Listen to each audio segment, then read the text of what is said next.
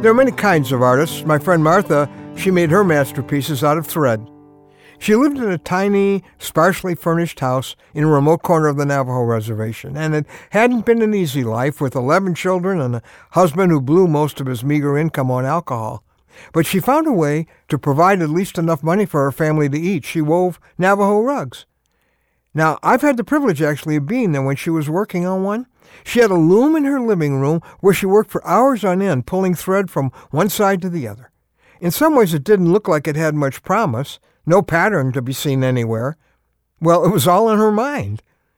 But there was something beautiful in her mind that only she could see as she patiently wove those threads back and forth. And when she was finished, she'd produce a masterpiece for which a tourist would pay thousands of dollars in a nearby store. And she'd only get a fraction of that, but shame on anyone who ever questioned what she was doing on that loom. Well, I'm Ron Hutchcraft, and I want to have a word with you today about the tapestry of your life. When I watched that Navajo woman weaving something beautiful from those seemingly random threads, I was looking at a picture of the ways of God, because He's the original artist, and He only does masterpieces. He is, in a sense, the master weaver on the loom of your life. You can't see what He's making from the threads in front of you, but He can, and it's something beautiful. It's something valuable. His working is powerfully described in our word for today from the Word of God in Ephesians 1:11. As you listen, take this as a guarantee about your life.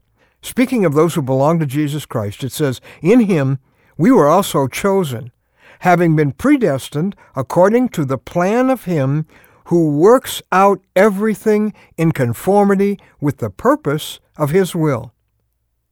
Now, God's saying here that He has had a plan for your life since before there was a you.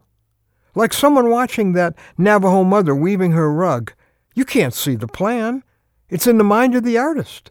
But you can be sure that He is weaving the tapestry you were made for. He's weaving it today and every day. The threads you can see right now, they may be dark. Some of the threads don't seem to fit. But God is still at the loom. He's still going somewhere. He's making something in your life. And no matter how random, even how senseless it all seems right now, you have this promise: I know the plans I have for you, declares the Lord. Plans to prosper you and not to harm you. Plans to give you hope and a future.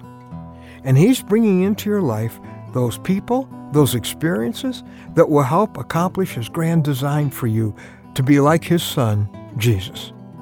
The Bible says He is working everything together for you who were, quote, predestined to be conformed to the likeness of His Son. Many times when I couldn't see the plan, and only what seemed to be tangled threads, I have found myself saying, Father, I don't understand you, but I always trust you.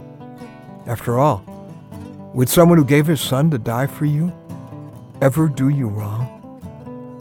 The Bible says He spared not His own Son, but offered Him up for us all. Will He not also with Him freely give us all things? You can trust the weaver who's at that heavenly loom right now. He knows exactly what He's doing. Trust the plan, even though you can't see it. He is making your life into something very beautiful, and very valuable.